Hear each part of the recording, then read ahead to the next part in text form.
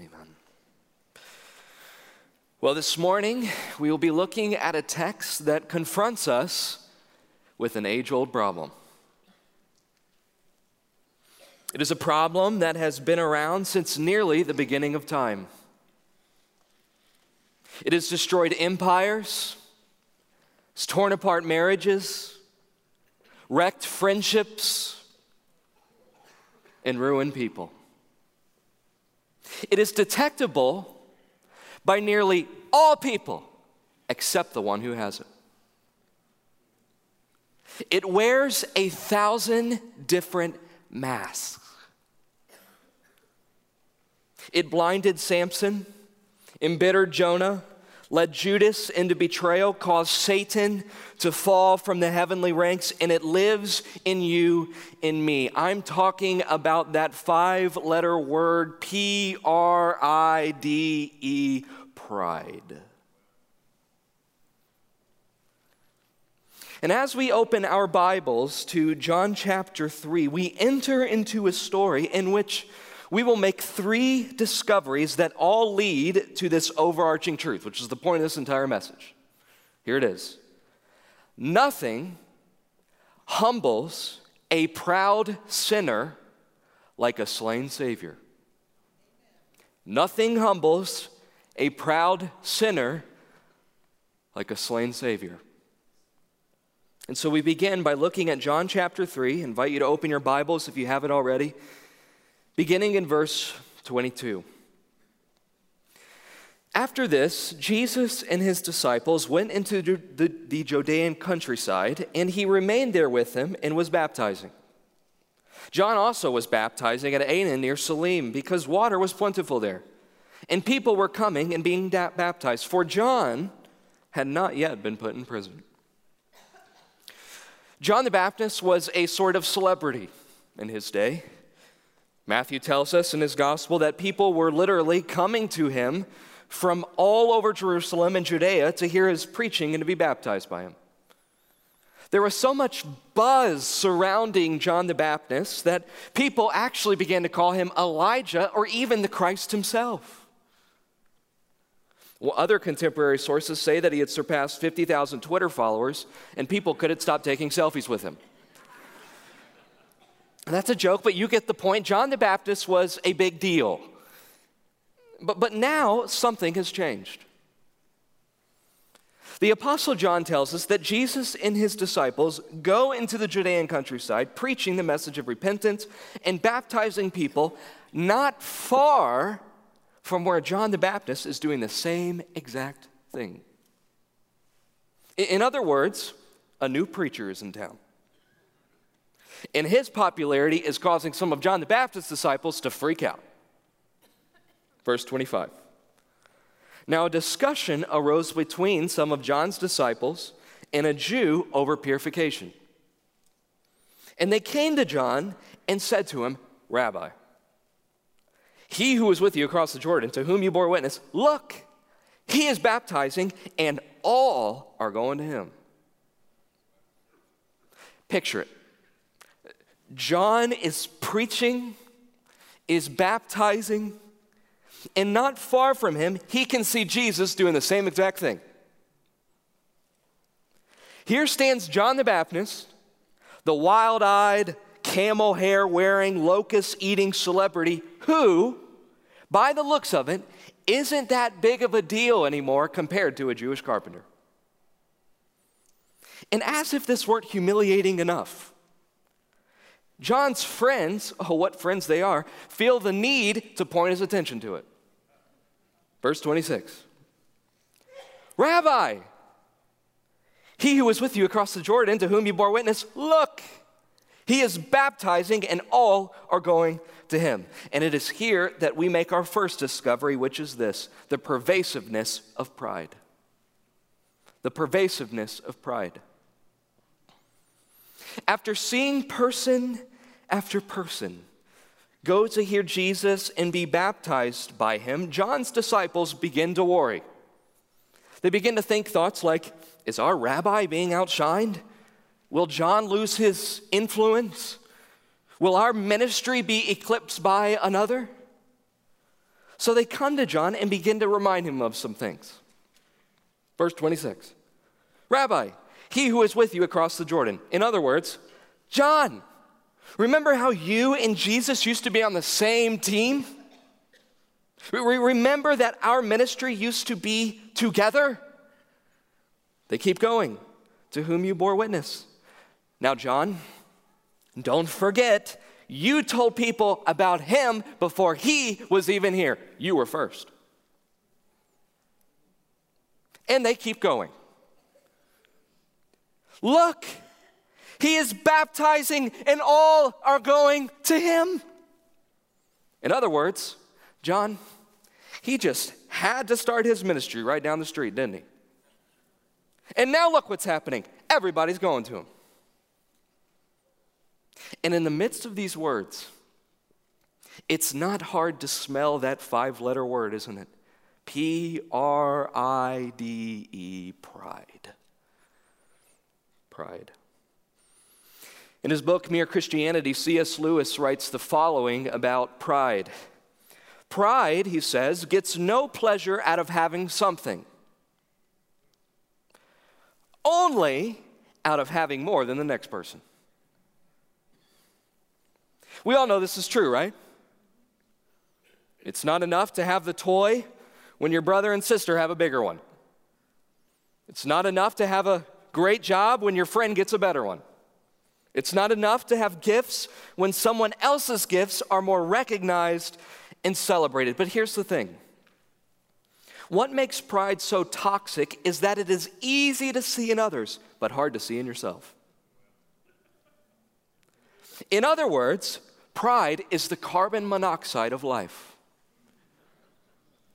Hard to detect, but don't be mistaken. If you breathe it in long enough, you will be harmed. And the reason pride is so hard to detect in ourselves is because it wears camouflage. 1,000 different masks. But perhaps the most well-worn mask that pride wears is a mask called envy. Envy.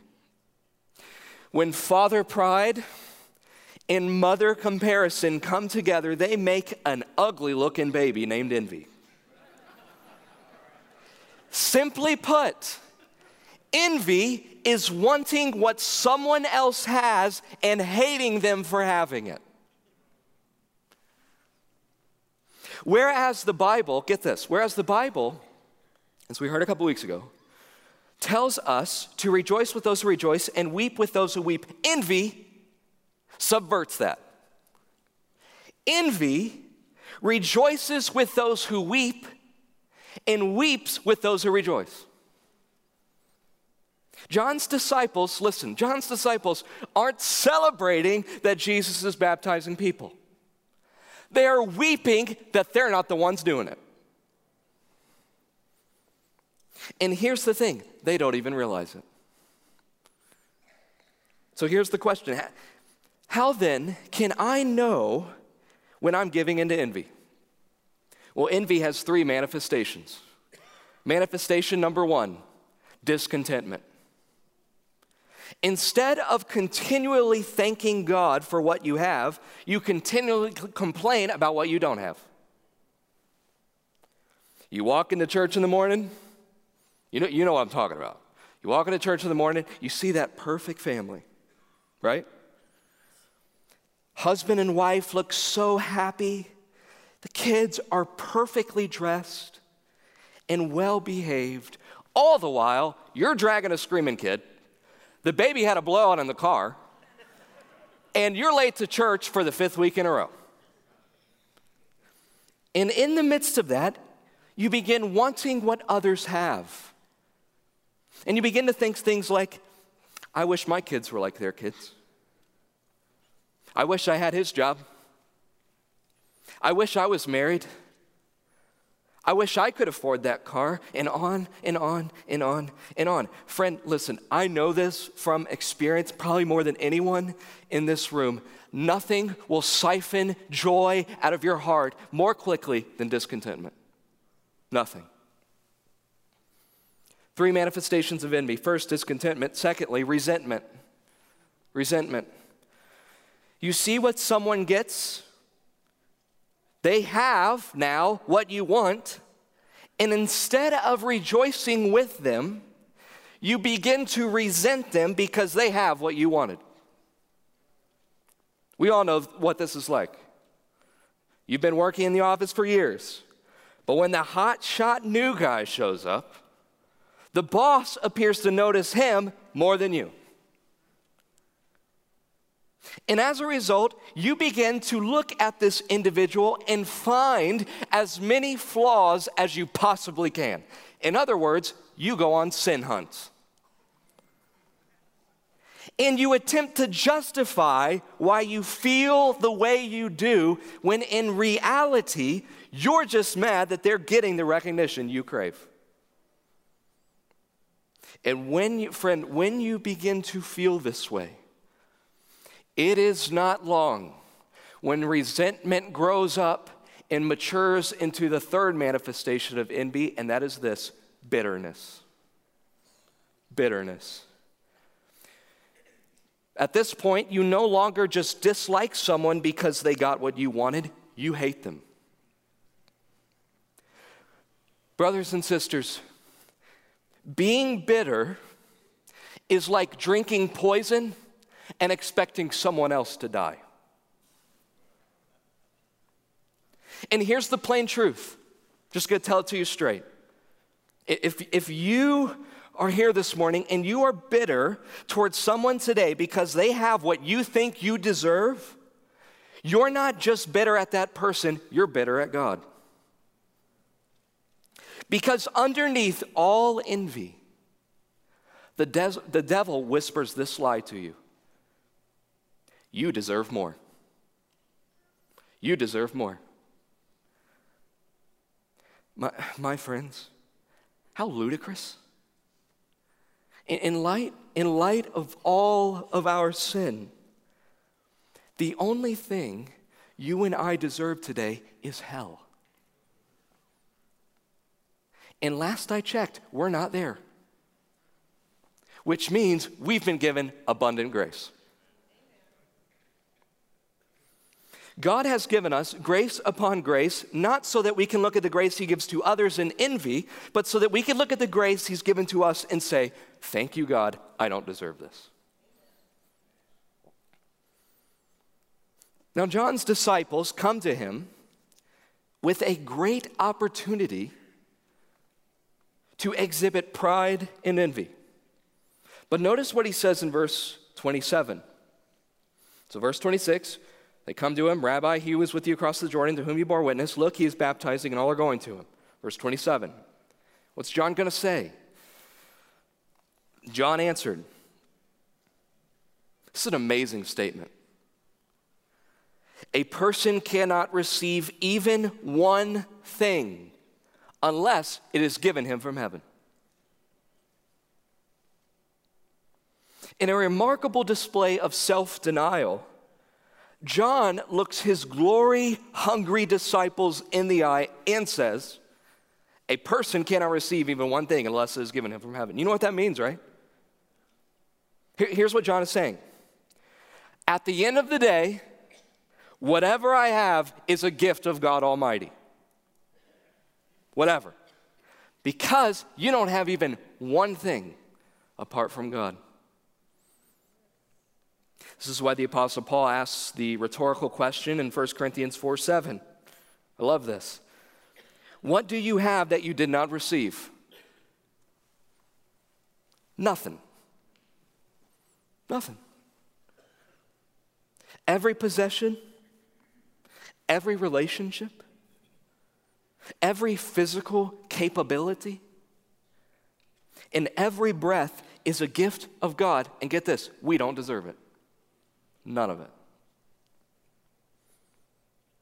Knowing this, John looks at the droves of people, all walking to Jesus, and he looks at his disciples and says, everything I have is a gift of the sovereign God of the universe. I'm content. But notice he doesn't stop there. Verse 28. He says, you yourselves bear me witness that I said I am not the Christ, but I have been sent before him. The one who has the bride is the bridegroom. The friend of the bridegroom who stands and hears him rejoices greatly at the bridegroom's voice. Therefore, this joy of mine is now complete. So John reminds his disciples yet again, I am not the Christ. But to stress the point, because obviously they didn't get it the first time, he tells his disciples that his, and consequently our purpose as followers of Jesus is, get this, to be like the best man in a wedding. Best man in a wedding. Now, in weddings today, the best man doesn't play that big of a role. I mean, it's an honor for sure, but your job as the best man is to maybe plan a party, make a toast, don't lose the ring if you value your life, and don't say anything stupid. That's pretty much the role of the best man today. But in a Jewish wedding, the best man was vital to the success of the wedding. In fact, the best man planned everything. I'm glad I'm a best man today and not then. Best man planned everything. But his most important job came at the end. After the ceremony and the party, the best man's main job was to stand guard at the bridal chamber. This is the room where the bride was preparing to meet her new husband. And his greatest joy of the day came when he would let the bridegroom in to be with his bride for the very first time. And then he'd walk away rejoicing. And it is here that we make our second discovery. First, the pervasiveness of pride. Secondly, the peril of self-glory. The peril of self-glory. In the Old Testament, God often refers to his people as being his bride and even his glory, with himself being their husband. In other words, John is saying that followers of Jesus have their joy completed when God gets glory. Imagine being at a wedding. You're sitting down, everyone's dressed prime and proper. The best man is standing by the groom, and the bride walks in, and everyone stands up. All eyes are fixed on this beautiful woman dressed in white, and as she walks down the aisle, and the groom is smiling eye to eye, and every woman in the place is taking picture after picture after picture. Even if they can't see the bride, they're taking picture after picture because the bride is beautiful. And in the midst of all that, all of a sudden, the best man stands in front of the groom and says, "Look at me! Don't I look good?" And John says, that's what we look like every time we try to steal his glory.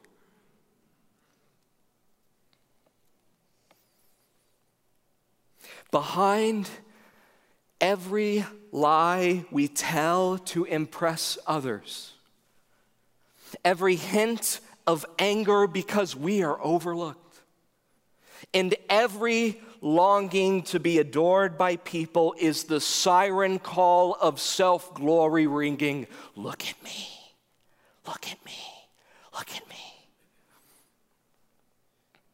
Yet, the Bible stands in the face of our glory-hungry hearts and says, God alone is worthy of all glory. But why? Verse 31. He who comes from above is above all. He who is of the earth belongs to the earth and speaks in an earthly way. But he who comes from heaven is above all. He bears witness to what he has seen and heard, yet no one receives his testimony. Whoever receives his testimony sets his seal to this, that God is true. For he whom God has sent utters the words of God. For he gives the Spirit without measure. The Father loves the Son and has given all things into his hand. What John is saying, simply put, is this. Jesus is worthy of all glory because he is the Father's Son. And the Father has given his Son the keys to the entire universe. It's all his. And side note, this is what should make Christians really content. That's why Jesus said on the Sermon on the Mount, "Blessed are the meek, for they shall inherit the what? The earth." In other words, we Christians do not have to grovel for things of the earth because Jesus says at the end of the age, I'm going to give it all to you anyways. That's amazing. And what he says next should blow our minds. Verse 36.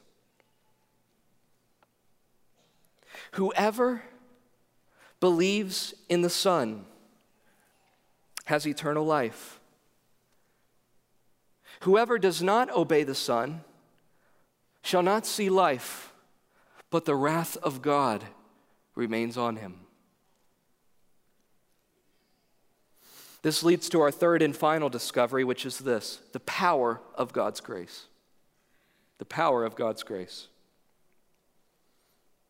Here in this small verse, verse 36,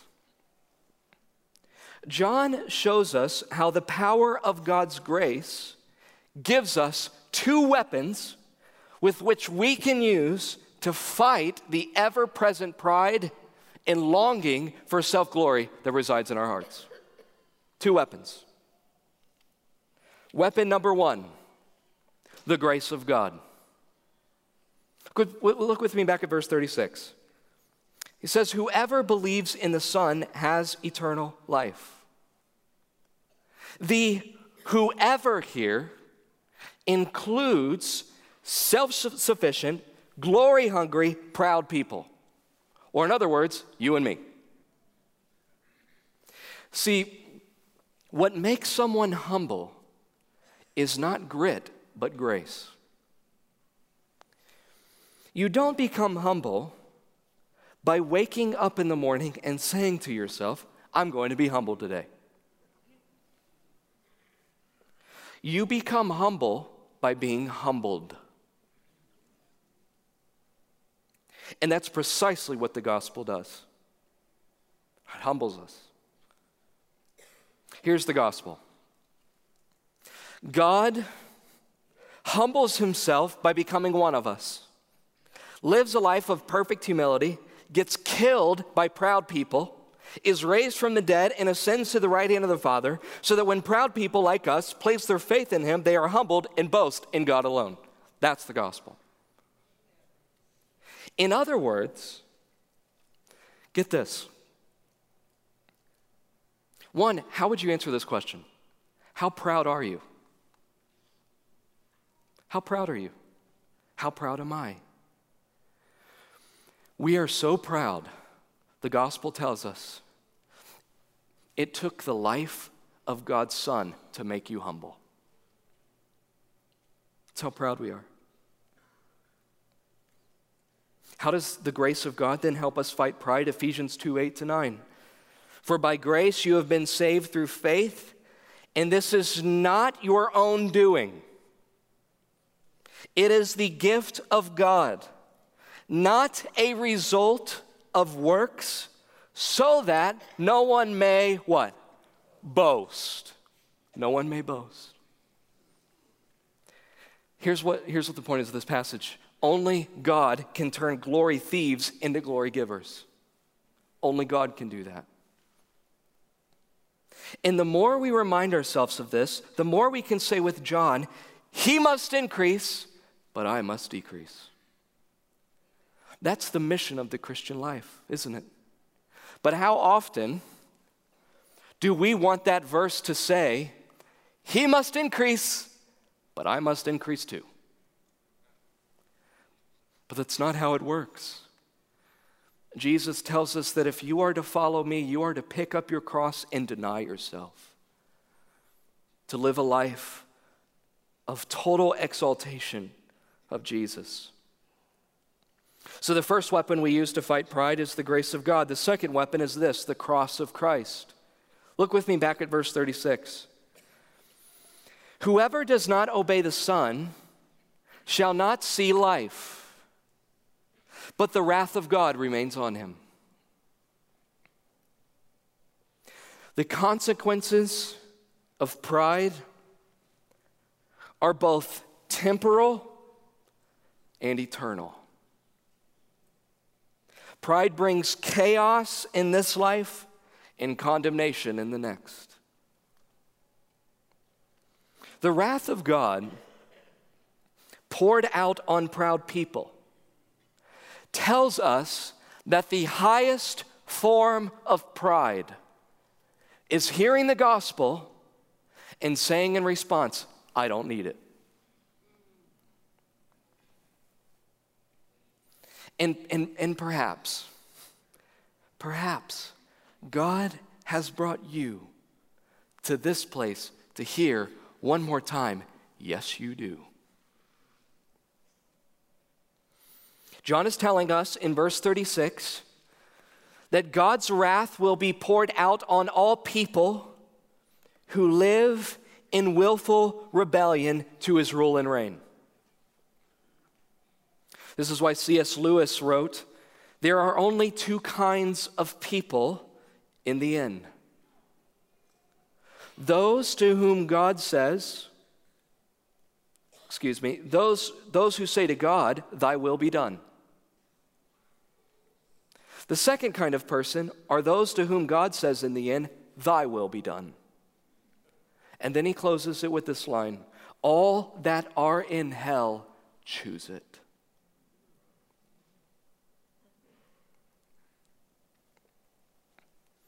And this is why Christians love the gospel.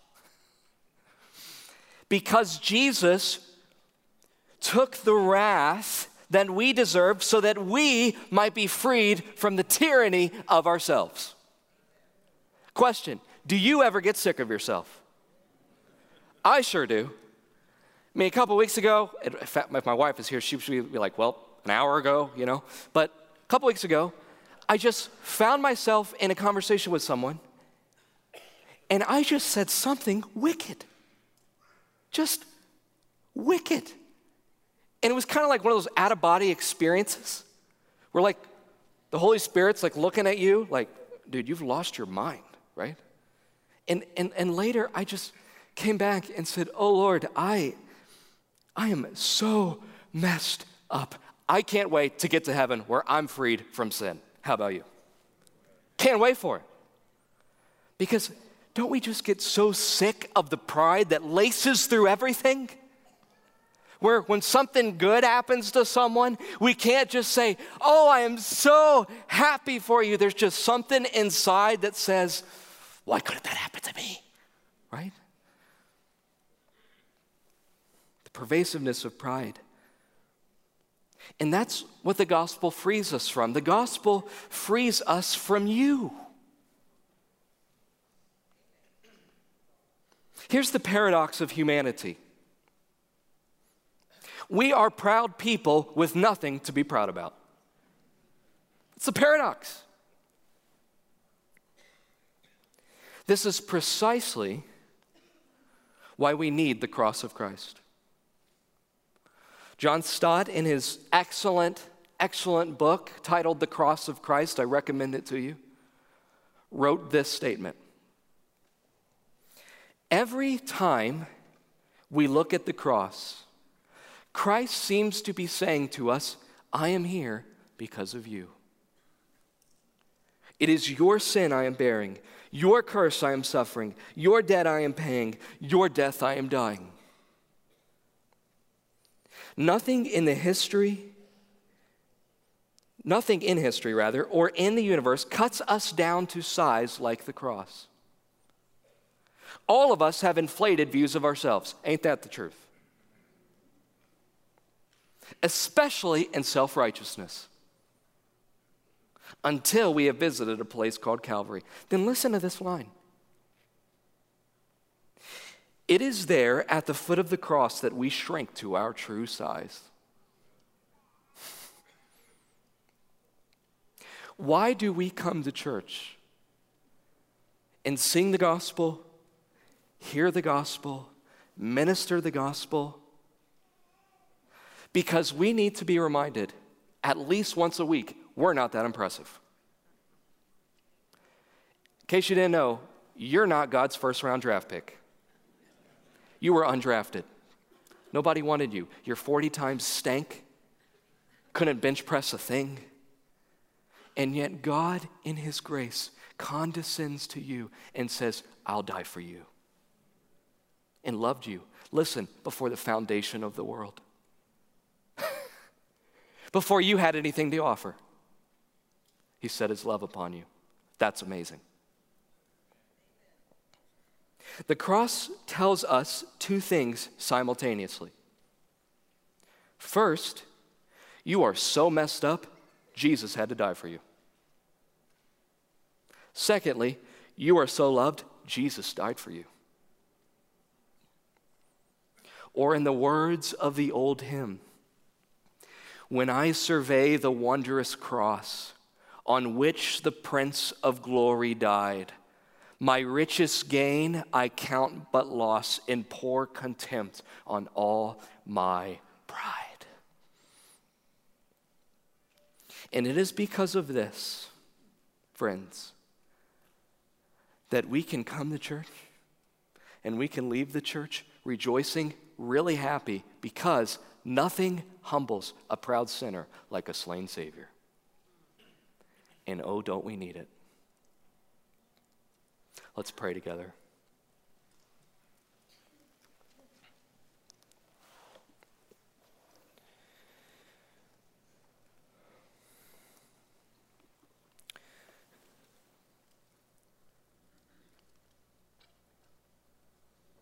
Father in heaven,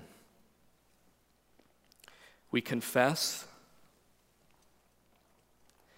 that we are a proud people and we need to be humbled by your grace. Would you remind us today who we are as we are reminded of who you are? Thank you, Jesus, for dying for us while we were still yet sinners. Oh, Lord, remind us of the gospel today and the rest of the week and the rest of our lives, that we are not glorious, but you are. And we say in response, praise be to God. In Jesus' name, amen.